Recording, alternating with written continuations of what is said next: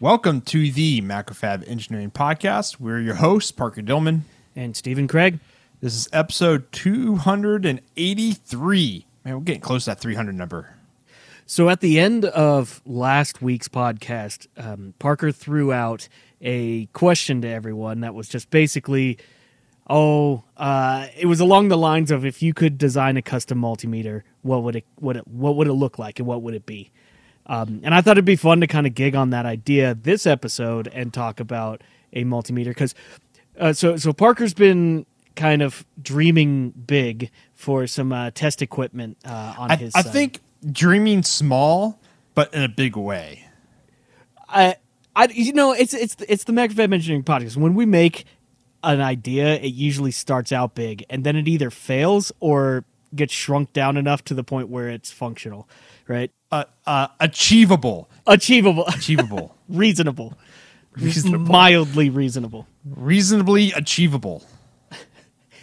Just past the threshold of achievable.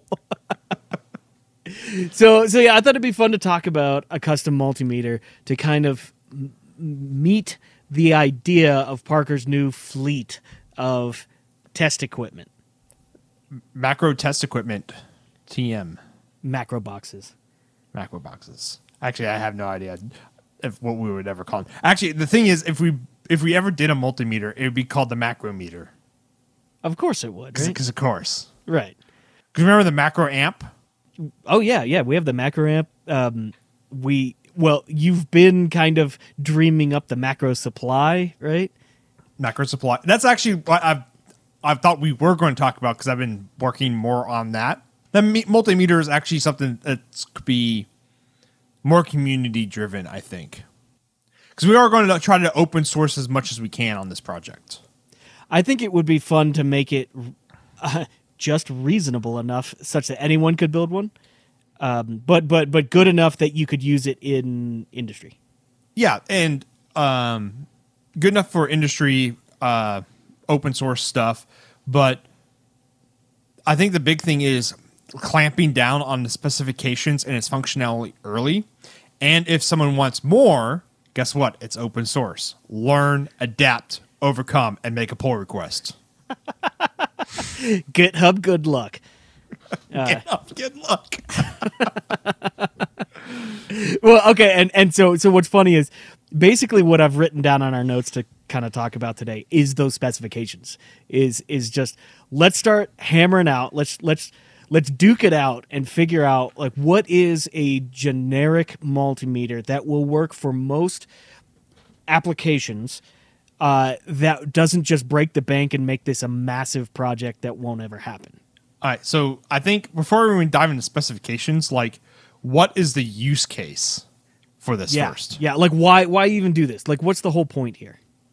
Yeah, why?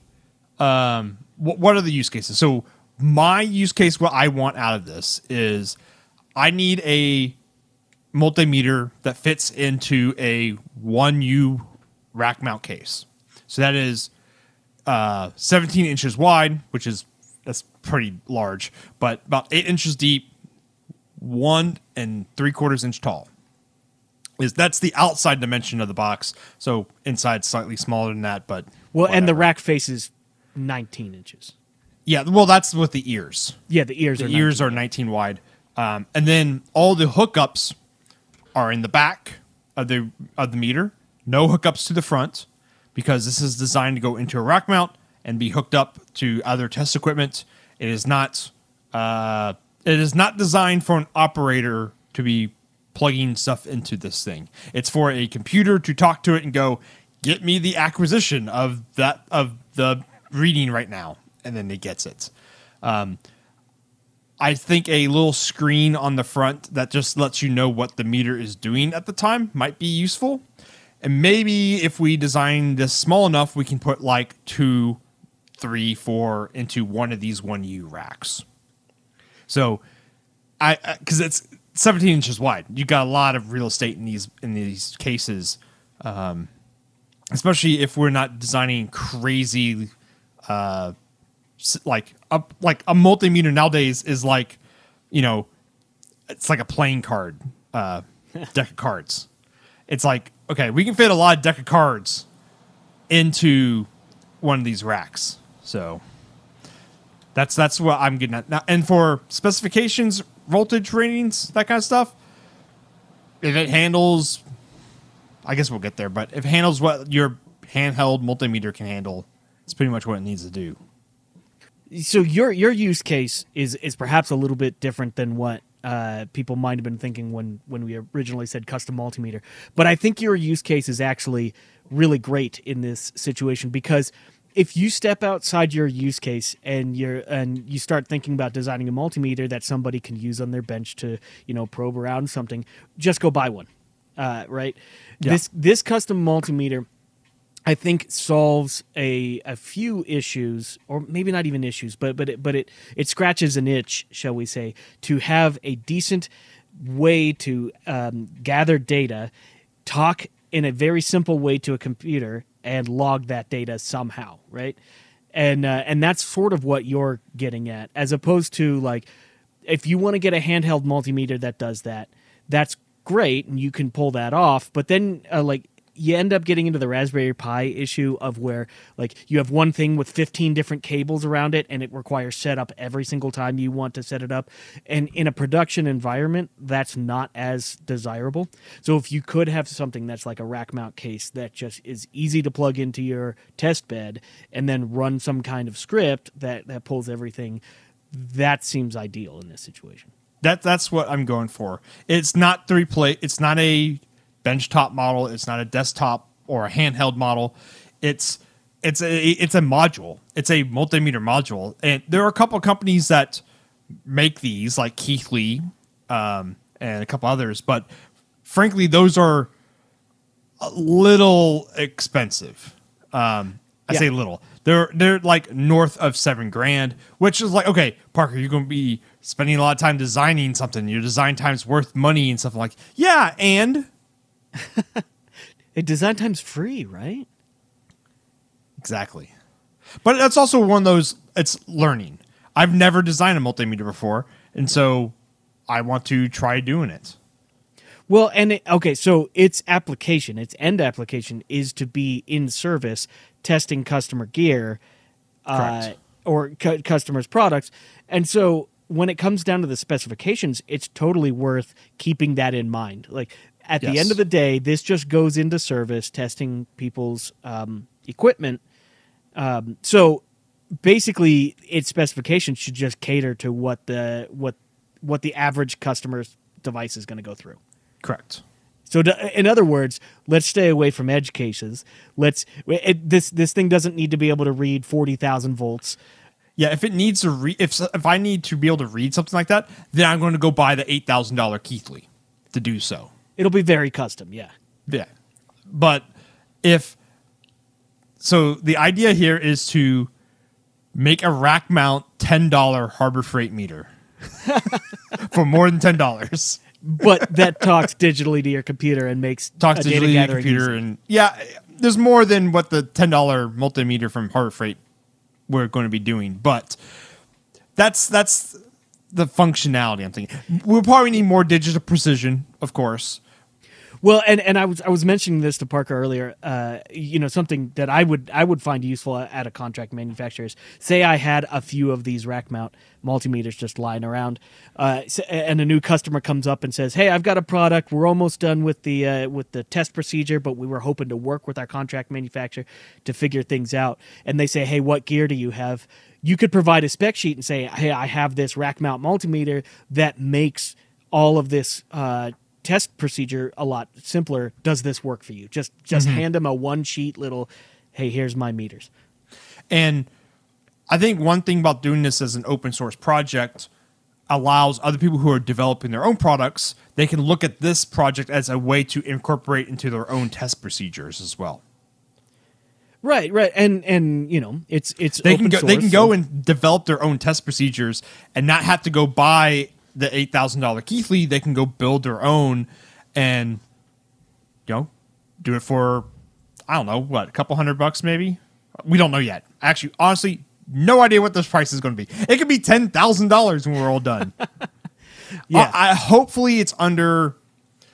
So price point is I can buy 2 Siglent digital multimeters, throw them into a 3U rack case for like $800 to $900. That's with like banana jacks. So like, I'll have to take some pictures, but like banana jacks basically coming from the inside the case, going into the front of the meters, and then the wires going up around the meters into plugs into the back. And then the back's cut out with where the meters are like bolted to the back of the case. I can do that for like $800, $900. So technically we have to beat that price point for 2 channels, which I think it should be doable. I like the idea that if it's open source and someone doesn't like some aspect about it, like you mentioned earlier, no jacks on the front, jacks on the back. Well, if it's open source, so if you want jacks on the front, cut some holes on the front, stick them on there, and wire them in, and do a pull request for jack in front design. No, that's totally what it is. Is if someone wants to make a front mount version or wants to add more physical buttons to it, sure, just make a pull request when we get to that point. Well, and I'm also excited about this, not necessarily because it's a new project. That is fun, but more that it is kind of, it ties into a larger group of other things that have been talking about, like some power supply stuff, but also digital communication, like talking Skippy over to these devices and actually controlling them. Mm-hmm. So let's talk about some of the specifications that we think we might need out of this. First of all, guaranteed, it's a multimeter. Where it's going to need DC voltage reading. Like, that's just a guarantee, right? Yeah, that's the first thing. Yeah. So what kind of range would we expect from our average client? The highest I've ever had to measure off a client product was 300 volts. And that's getting up there. Yeah, I think you could probably have it do less than that, and you would cover still the vast majority. Oh, yeah. The next one after that's like 48. Right. Most readings are 0 to 3.5, 3.3 volts, basically. There's some 5, some 12s. Yeah, some 24s. A couple, maybe. Yeah. 24. And then it goes, there's 148 that I know of, and then after that's 300.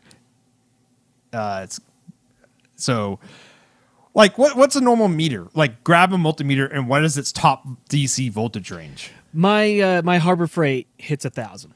Yeah, I should have left this out because we were talking about this. I have a Beckman 310, which was my grandfather's. This is my Dillman family heirloom, by the way. It goes up to 1,500. Yeah, I'm looking at the specs for the Fluke 87, which is sort of like the de facto standard, and that's 1,000 DC.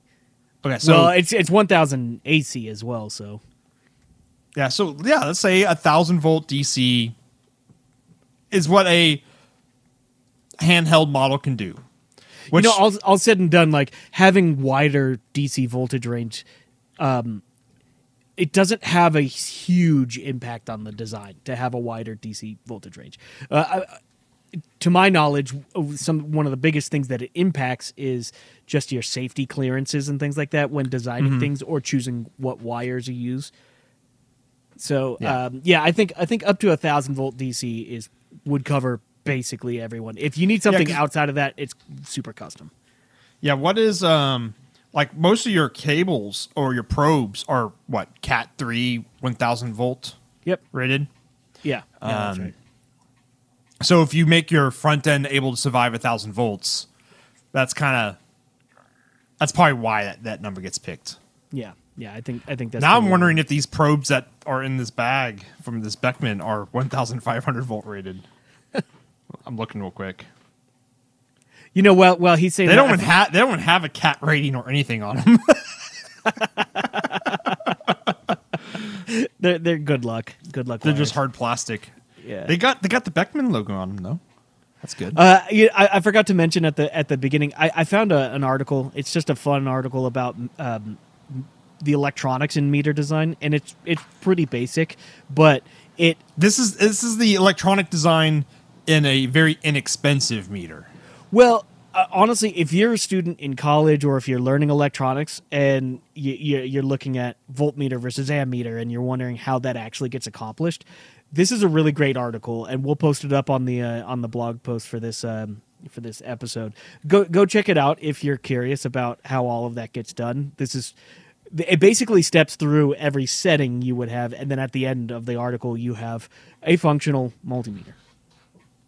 Maybe not the world's greatest, but you'll have something that does what it needs to do. Mm-hmm. So yeah, I think a 1,000-volt DC range will cover everything. Cool. So I'm actually writing this down so we can write a little spec sheet and have a design goal or target of sorts. Mm-hmm. Accuracy. This one's tough. This is like, for me, it's like good enough because no one asks me how good my meters are, right? Yeah, and accuracy is kind of loaded, that word, when it comes to all of this. Because accuracy versus precision. Like, if I measure a thing 100 times, am I going to measure the thing exactly the same every single time? That's precision, right? But if we're talking about accuracy, if we're talking about absolute accuracy, like how close are we to reality with each measurement, right? So it would depend on the range, because you don't need like microvolt precision when you're reading 1,000 volts, right? Correct. So, you know what? I think if you're all right with it, I would like to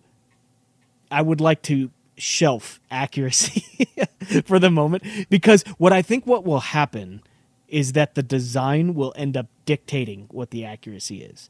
Because I think so too. Later on, we will probably run into designs that utilize specific chips, and then we can choose between them, and those will let us dictate what the accuracy is. So one thing on accuracy, and this might be resolution as well. What does like when you look at meters, you see like 3.5, 4.5, 5.5 digits. Yeah. How does that play into this? Well, it's also that's a bit confusing too. There's a handful of articles about that that I was looking to link to one just to give people an idea on it. Whenever you see, because to me that just means how many decimal places it goes to. Is that kind of the right idea? But it's interconnected also with whatever you're looking at, because if you're looking at 1,000 volts, it's not going to, like, say you have a 4.5 digit, it's not going to show 1,000 volts 0.0000. Yeah, so it's how many digits of precision you just have. So if you're 4.5 digits at 1,000 volts, the best you can do is 1,000 point X. Well, the best you can show. Best you can show, yes, 1,000 point X. So right, you're in that determines how many range. Digits you're displaying on a screen effectively. Well, that, but not. It's not just that, because remember, this thing doesn't have a screen, so it's just how what its effective resolution and accuracy is, at whatever range you're at, which I guess is the next thing is range. Yeah, so like a 4.5 digit multimeter can display four full digits and then a half digit after that. Mm-hmm. So you basically get 4. Yeah, so at 1,000 volts, a 4.5 digit would show 1,000.5 or 1,000.0, or actually basically it just shows whatever. You it basically just don't consider the decimal. It shows you 1,000, right? Yes. So so that is a question. How many digits would you think would be needed on this? I think 4.5 to 5.5 would be totally reasonable. Yeah, 4.5 to 5.5 is plenty fine for what we're going to be using this meter for. Yeah, because once again, if you need anything like way outside the edges, then this isn't the meter for you. You would purchase something purpose built for that. So like 6 or 7 or even 8.5 digit multimeters, like if you're making precision things that need to read down that low, buy the thing that's right for that. Mm-hmm. Don't rely on something that we designed to read down that low. Okay, so here's another function that is divisive between people: auto range or manual range. I hate auto ranging. Granted, I've only owned cheap meters, so I do know nice, and I have used nice meters that have decent auto ranging. For this device, you know what range you should be measuring. This is not a testing or valid. This is not even. I shouldn't say not for testing, because that's what this is for. This is not for experimentation. When you're experimenting with a circuit, you might have an idea what the range of that signal you want to read is, but honestly, it could be anything. Schrodinger's signal. You don't know what it is, so you measure it. You know, actually, I like the idea of not having auto range because, like you said, you should know what you're reading before you're going into it. That's the whole purpose of this thing. And if it's outside that range, that's actually a problem. It doesn't need to switch to a different range. It needs to say like, "Oh, I'm not in my test boundaries."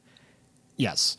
Again, this would be open source. So if someone wanted to write an auto range function, because that would probably be in mostly software for it to automatically switch between its ranges. So that could be in software.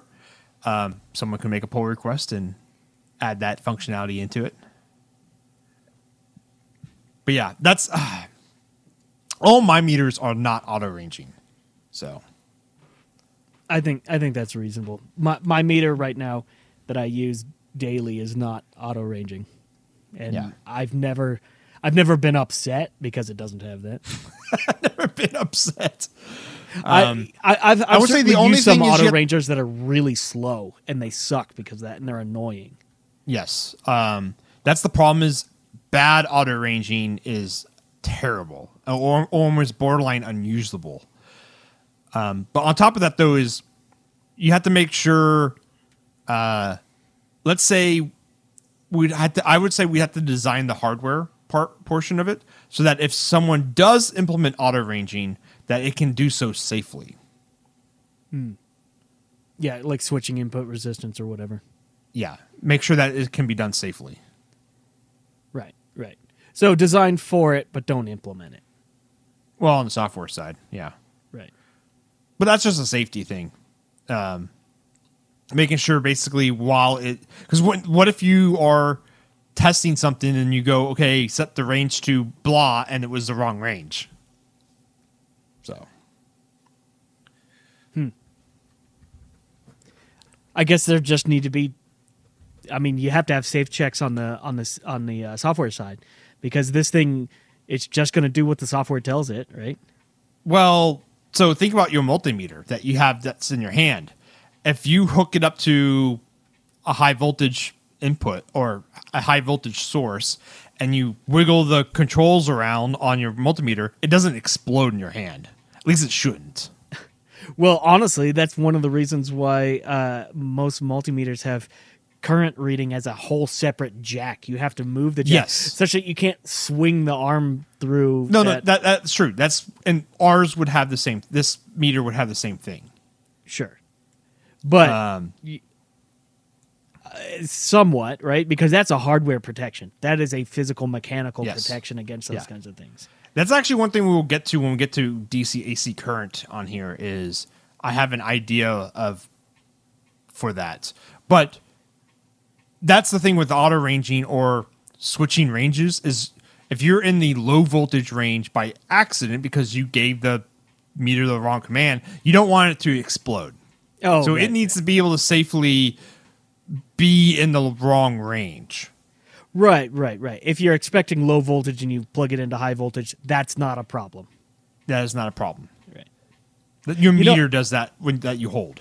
I also really like the idea that if this meter becomes something that is, a mainstay, say for Macrofab or anyone else, I like the idea of being able to create cable harnesses that are test harnesses where you plug them into the back of that, and then you have a dedicated test plug on your array of boards or whatever, and then you can just plug it in and run your script. I've been trying to go that way more often with my designs, as opposed to like telling people get 15 of these cables and 6 of these and then plug them in this way. Like, that's super annoying. Cool. So yeah, let's talk about AC voltage. Do you want this thing to read AC voltage at all? It's one of those. We probably never have to do it. I actually don't think I've ever had to do that for a customer, but it's a multimeter. It probably should do that, at least in some form. And I think most meters go up to 600 volt AC. So that's probably what we have to be designed for. Yeah, the biggest thing when it comes to AC voltage isn't necessarily does it do it or does it not. It's more about how it does it. Like, you probably see, in fact, I bet you, I'm pulling up a picture. Yeah, if you pull up a picture of a Fluke 87, it has some words right after Fluke 87. It says True RMS Multimeter. It's such a big deal that they silkscreen it to the front of their meters to have True RMS. And they don't silkscreen this meter's yellow? They don't need to. It's pretty bold. But having True RMS in your meter is a big deal. And I guarantee you your low $10 guys are not reading True RMS. True RMS takes a lot more work. It takes some more expensive circuitry on the input. So there's sort of like 3 grades. I think there's actually 4, but I'm going to call it 3. There's no AC measurement whatsoever. Then there's like average-ish AC measurement, and then there's true, honest-to-God RMS. The 4th one, there's another RMS measurement in there as well that's not as good as true RMS. But effectively, most of your like $10 cheapo multimeters, they're expecting to see a pure sine wave. And they'll give you the correct reading for a pure sine wave and nothing else. Everything else they will read incorrectly. Now, 99% of the time, what's the one AC signal that you're reading for with a multimeter? Your infinite power out of your wall. Yeah, your mains, right? So you're typically just trying to read, is it there or is it not, kind of thing. So I don't know how much it matters, because if you want to get more accurate, you're going to put it on a scope and you're going to look at it on a scope and get some much more accurate readings. Mm-hmm. So I can sort of take it or leave it when it comes to AC, and I agree. Like, even me working in an audio company that works with AC signals 100% of the time, like, I never have to read them. I never have to, like, or if I ever have to read their amplitude, it's done on a scope. So I don't know. It's difficult because you're not gonna a technician's not gonna take your rack mount meter out to a 3-phase motor and hook it up and try to read amplitudes on a 3-phase motor and hope that it's true RMS, right? Well, let's make it true RMS so we can silkscreen true RMS on it. Sort of true RMS. Conditionally true RMS.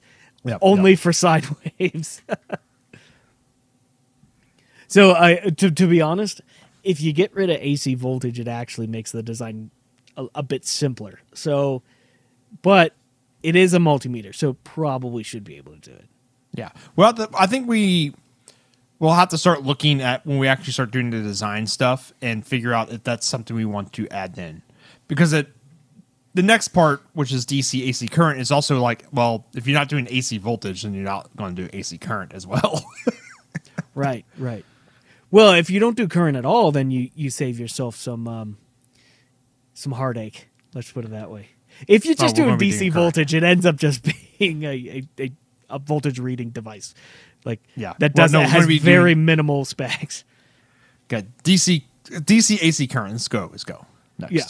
Okay, so if we wanted to add DC current, which I think is reasonable. Oh, it's going to have it. Yeah. What kind of range would you need on something like that? 10 amp minimal. Okay. So do you have some clients that require that? Oh yeah, there's some stuff I've measured that's like up in the 15 amps easy. Okay.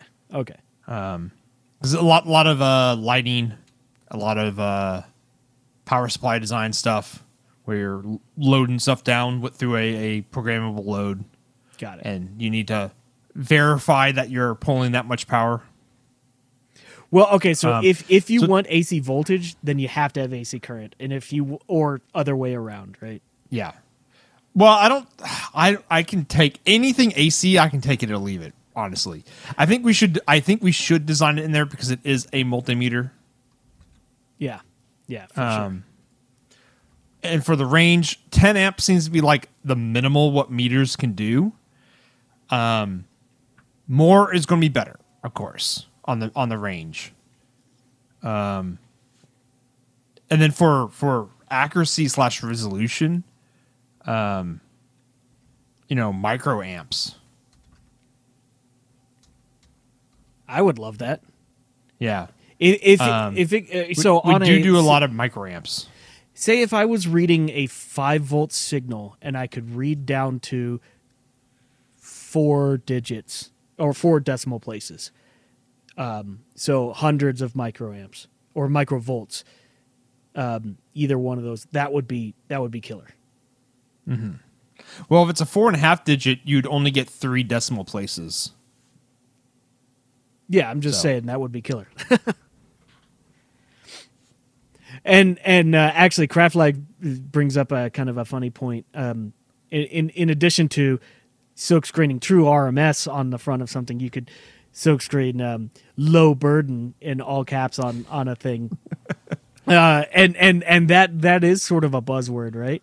Low burden being the like the amount of voltage that's generated due to pushing current through an ammeter.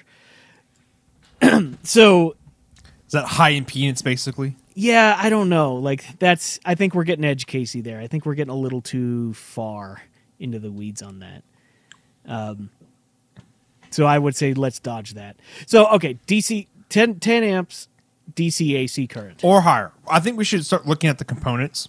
The thing is, I think most banana cables are 10 amp rated. So it might be one of those, we can design it, and then if someone wants more, they design a different connector on it, that kind of stuff. Yeah. So I would say 10 amps is probably a good spot for it. Sure. Yeah. Okay. Yeah, I think that covers that. So 4.5 or 5.5 digit from a 0 to 10 amp range, and I'd like to be able to measure microamps with the meter. So. Okay, I think that adds a little bit of complexity, but yeah, no worries. Yeah, I think the Siglents that I'm currently using, they go down to that have a 600 microamp range, and I think that's I can't remember. I don't have the PDF here, but that's not the lowest it can read. That's just the range, 0 to 600 microamps, and then whatever its resolution is your deviations inside of there, of course. Right. But that's what I like it to do. So one thing that I have never really used before is 4-wire current measurement. So I've never used it before. I'm assuming how that works is because it uses 4 wires from your meter. Is 2 wires are sense wires that read, I'm going to guess, the voltage at those 2 points that you're picking up, and so then it can calibrate out the drop from the wires from your meter to your DUT. That's correct. Is that how that works? Yeah, that's correct. And that only works if your sense wires are the same length, right? Because you want them to both basically be equal in resistance. Yes. So yeah, I think having 4-wire on that, given that this is a test environment, I think 4 wires is required on this. Yeah, I would say that's a requirement as well. Yeah, and that's for resistance measurement as well. Yes. That might be a stretch goal. Stretch goal. Or we just, and again, I've only done really preliminary research on some of this stuff. So Craft Lab says high power amp and speakers for super continuity testing mode, which I love the idea. I would love one that just shakes the walls whenever you have continuity, right? So you can have your music on really loud and yeah, then it's even louder. You still know. However, I think that kind of defeats the purpose of this thing being like a dedicated test bench. Like, once again, with continuity mode, you would use your handheld for that. Yeah. Now, it will have a continuity mode because that's something we test a lot of. But it wouldn't necessarily need to beep. No, it does. Actually, if anything, it should not beep. Yeah, that might be annoying. And then resistance measurements. 100%. And diode testing, which is similar to the continuity measurements. So all the basics, really. Yeah, all the basics. Yep. Which is what we talked about last week, but in more detail this time. Yeah. Okay, so how about communication? I guess this is just USB over to a computer? Yeah, USB over to a computer. And I'm going to implement what I've been doing on my test equipment, which is Skippy. I found that's really, really useful, and it's a universal style of communication to test equipment. So you could easily integrate this meter into pretty much anything else, any other test environment, fairly easily. So Craft Lab is saying a counter. I've never used a counter for test equipment. You know, I have, but it's been really specific situations, and I feel like if you need a counter, you could probably implement that in software. It would not be anywhere near as accurate as hardware, but yes, you could do that in software. So for me, communication is strictly USB. I see some mentions of Ethernet because Skippy can go over TCP. Guess what? Make a pull request. Add it. Just USB for Rev 0.1. Well, for what I'm going to be designing it for, it'll just have USB. But if someone wants to add Ethernet, they are totally welcome to add Ethernet to it. Yeah.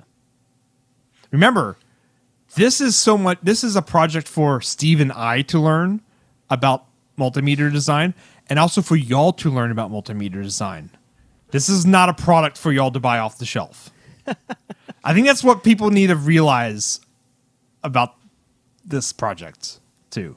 This is not something that someone's going to go to macfab.com and buy this thing. This is not what this is for. This is for you to learn and expand your knowledge base. I do like the idea of Ethernet, though.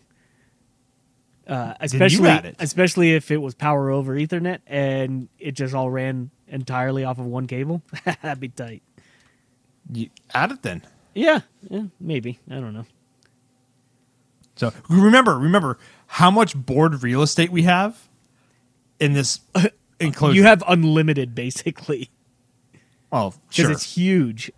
Yeah. So if someone wants to add it, they can easily add it. Cool. So how about powering the meter? It needs to be isolated, right? Yeah, it has to be isolated. So 120 volt AC in. Honestly, probably they make these 120 volt to basically DC output isolated blocks that are panel mount. Yeah.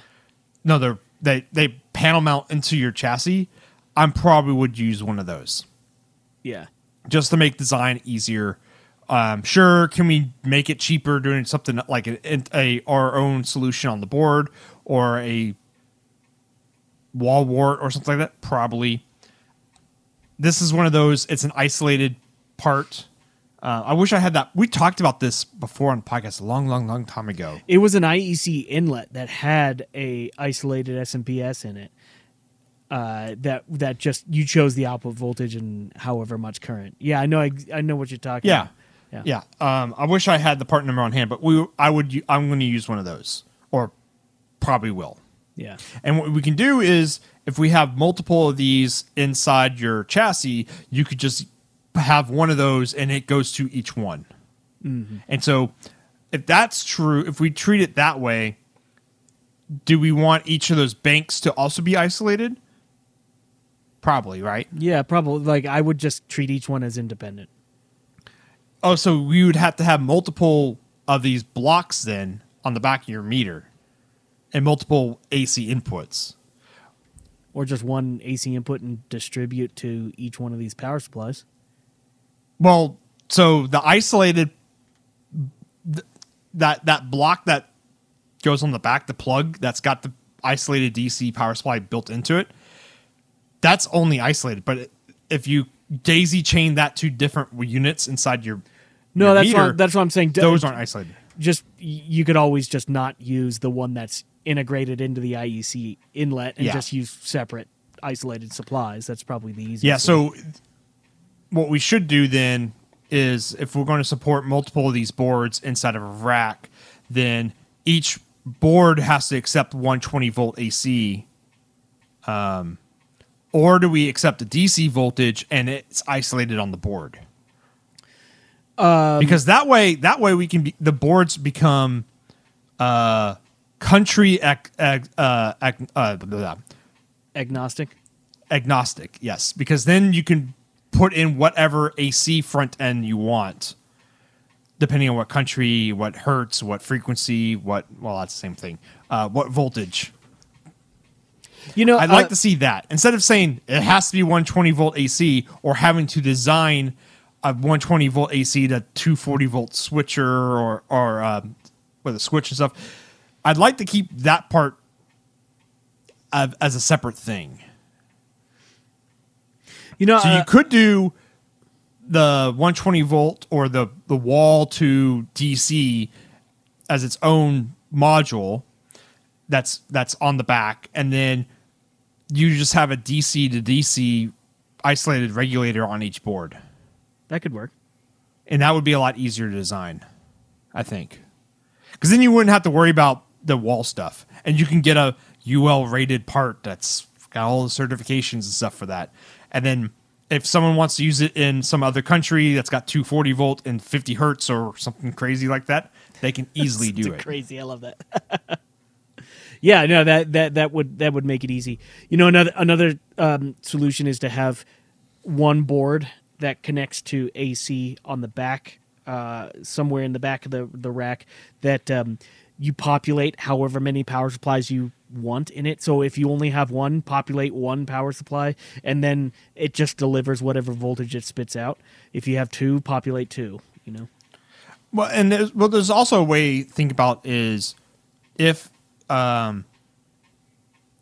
you did it the other way with it, the boards accepted DC, then you could populate it into a backplane style. You could change the form factor of the board itself to be a backplane style, and then you could slot these into a backplane. So you can either design an AC module board that's got isolated output sold DC, or I like having the DC isolated on the boards themselves, because then that kind of self-contains each unit. You don't have to have anything else to make multiple of these boards inside of a rack.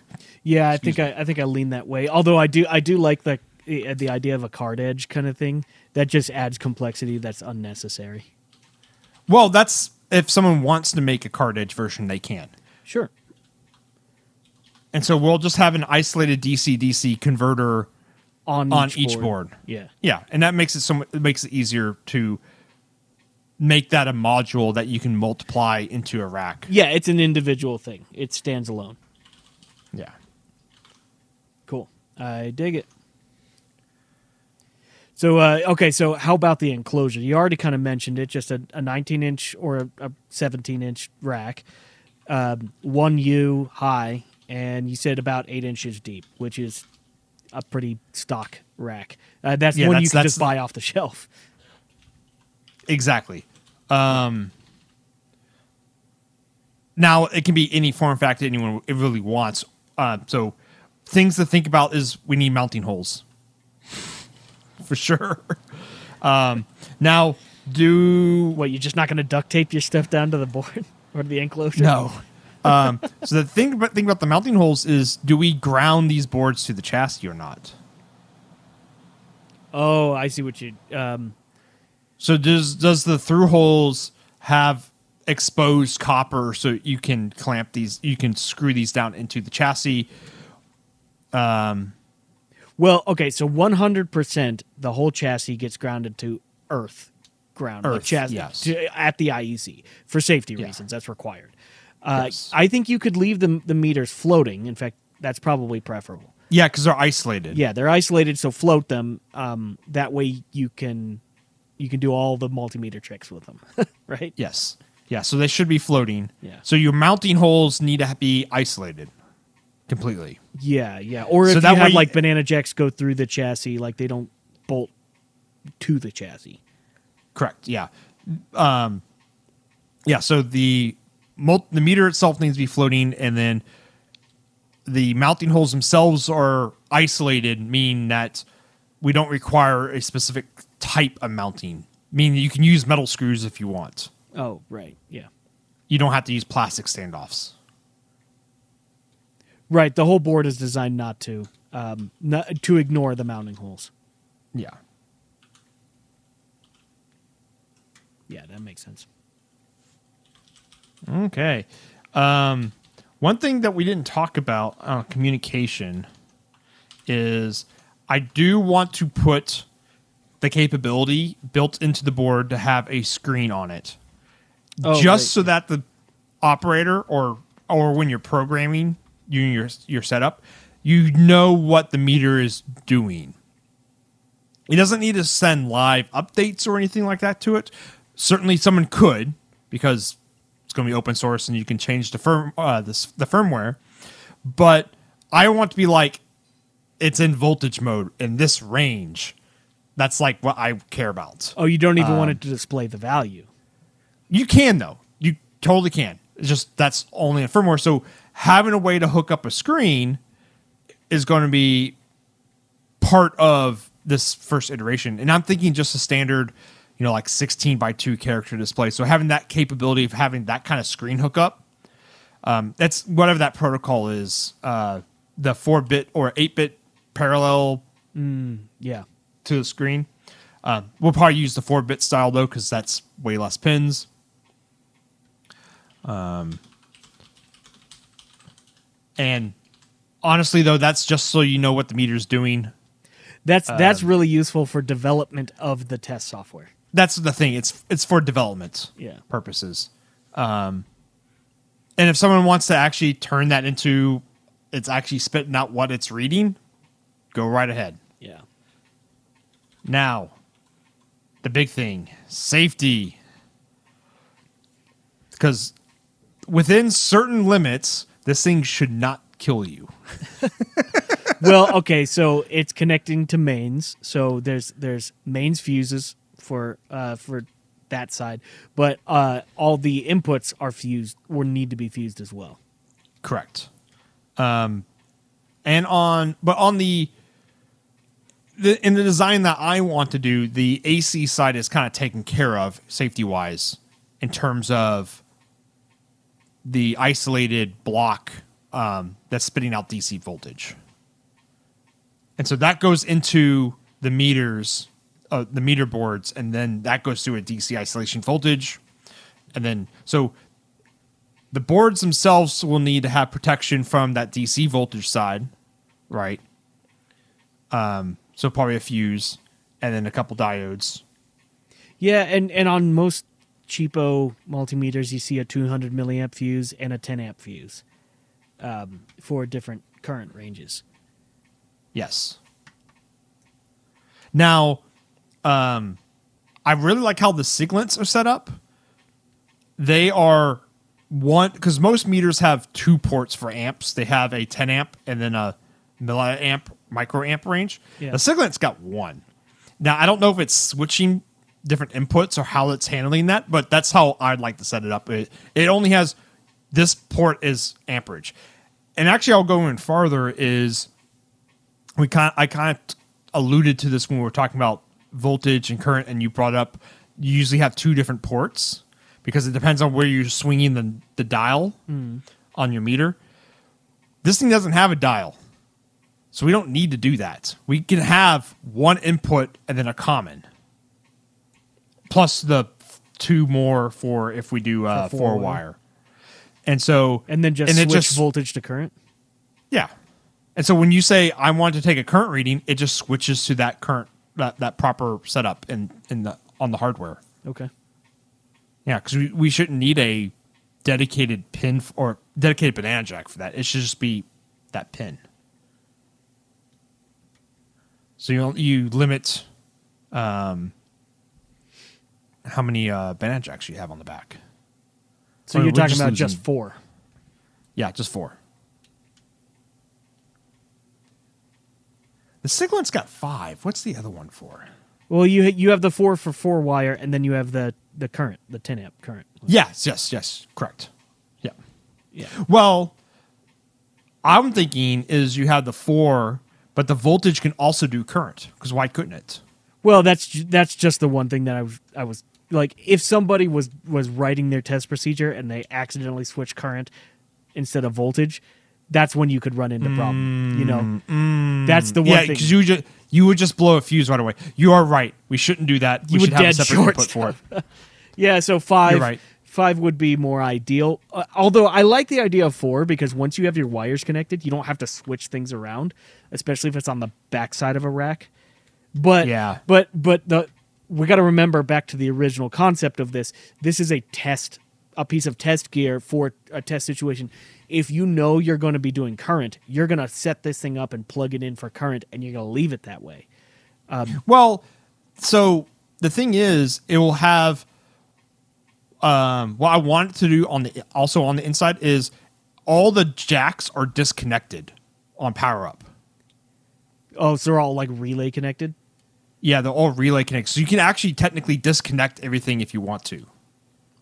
And so that's why I was thinking you can get away with just 4, 2 for sense, and then 2 for voltage, your sense wire, and then your common or your reference.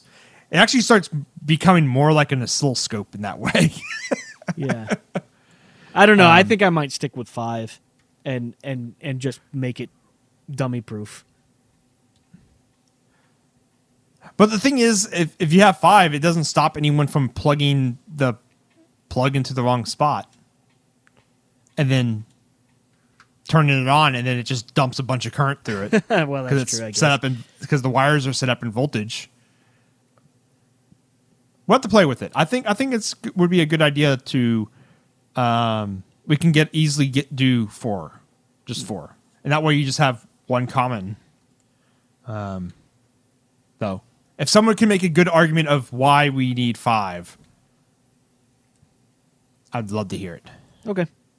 Why would we need a dedicated banana jack? If we could basically connect the banana jack to either the voltage side of the front end or the current side of the front end, why do we need 2?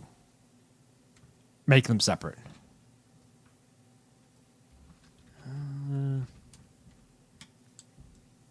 I think someone might have a really obvious reason why. That. What was that? No, never mind. Go ahead. So that would be, because that's the thing is I'm thinking these are not even connected all the time. They're relay connected. Would you ever need to do both voltage and current? And if so, would you just use the second one? You would have to use, it's a multimeter, so you'd have to use the second one because you're going through the same common. Yeah, my bad. You're right. Yeah. No, you're totally right. Yeah. Okay. All right. So we're at 55 minutes. So I found an IC that might work for this. It's the HY3131. by Hycontech, something like that. Hycon Technology. And Digilent has actually made a Arduino shield based on this chip. I got one on order just so I can at least test drive this stuff. Now their hardware design only goes up to like 50 volts, stuff like that, but that's all the front end work and resistor divider stuff that we've got to develop. Now the only thing is I haven't gone too far into the data sheet yet, but I do not think it can do 4-wire because it's not really designed. This chip is mostly for handheld multimeters. It's not for a benchtop model, which would have the sense wires. So I think this is just a goofy thing, but I think I found a typo in this data sheet for it because I was reading it earlier and I was like, okay, well, what kind of power does it get powered off of? And if you go to their page where it says supply voltage, it says typical is 3.6 volts. The maximum is 3.6 plus 50 millivolts. And the minimum is 3.6 minus 50 millivolts. So according to this data sheet, you have a 100 millivolt window to hit the supply voltage perfectly for this thing. I'm pretty sure this thing can actually be powered off of 3.3 volts. And that supply range is supposed to be like, I don't know, 3.0 minus 50 millivolts, such that you have but like, if you read this, it's like, holy crap, I got to be super accurate on my power supplies. Well, I mean, it is a digital multimeter, so. It demands perfection. So this looks like one of those all-in-one packages that just kind of gets the job done, right? It doesn't do everything, but does most of the stuff that we were talking about, and adding a little bit more stuff we can probably get to do more. The only thing is I don't think it does do the 4-wire. Honestly, though, you would do 2 of these chips, and then you could do 4-wire. Because the 4th wire, you're just measuring. You're measuring voltage and current. Yeah. So you had 2 chips, you could do 4-wire. Because you'd need 2 because 2 multimeters could do 4-wire if they don't technically support 4-wire. Yeah. This thing also does. Gosh, what is it? 50,000 count or something. Yeah, It is a 5,000. The HY 3130 does 5,000 count, which is pretty low.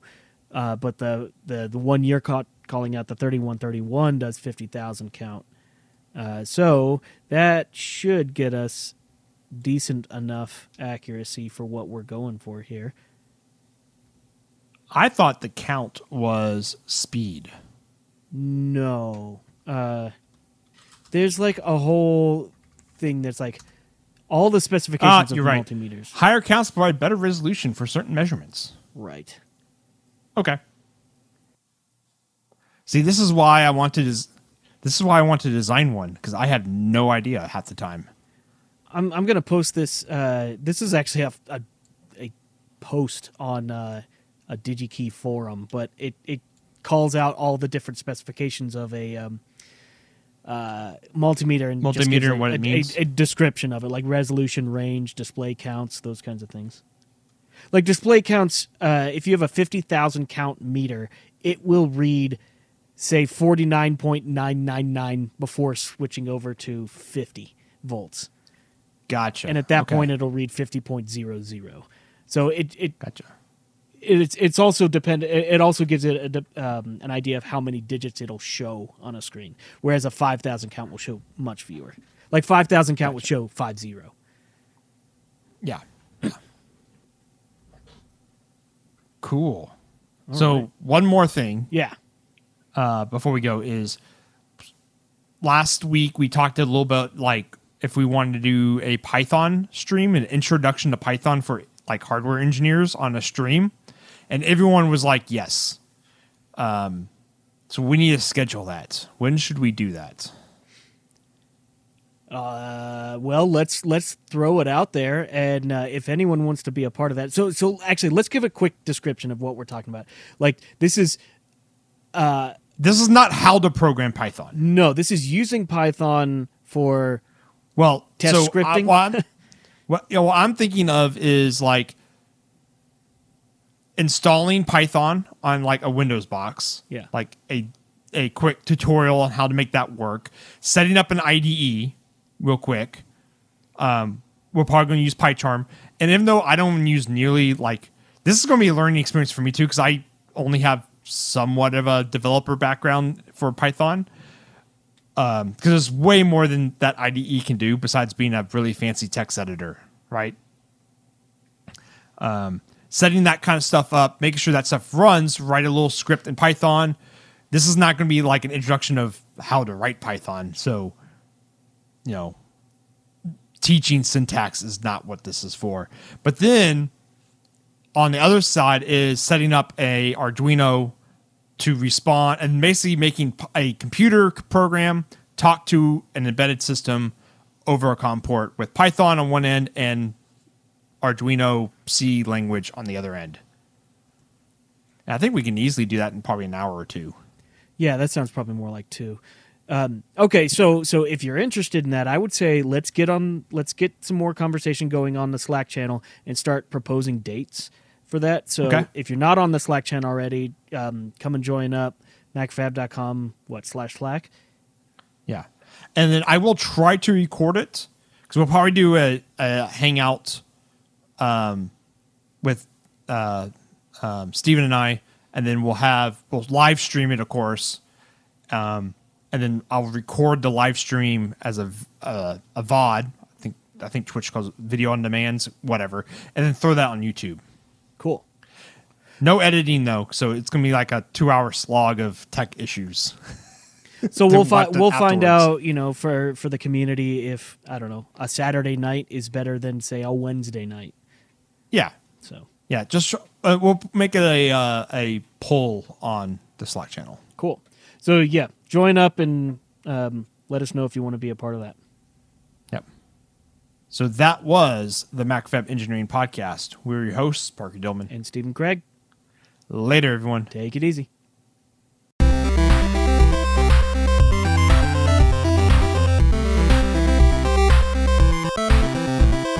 Thank you, yes, you, our listener, for downloading our podcast. If you have a cool idea, project, or topic, or a really cool idea for this multimeter project, let Steven and I know. Tweet us at MacFab, at Longhorn Engineer, or at AnalogENG, or email us at podcast@macfab.com. You think after like 5 years of doing this, I could speak well? No.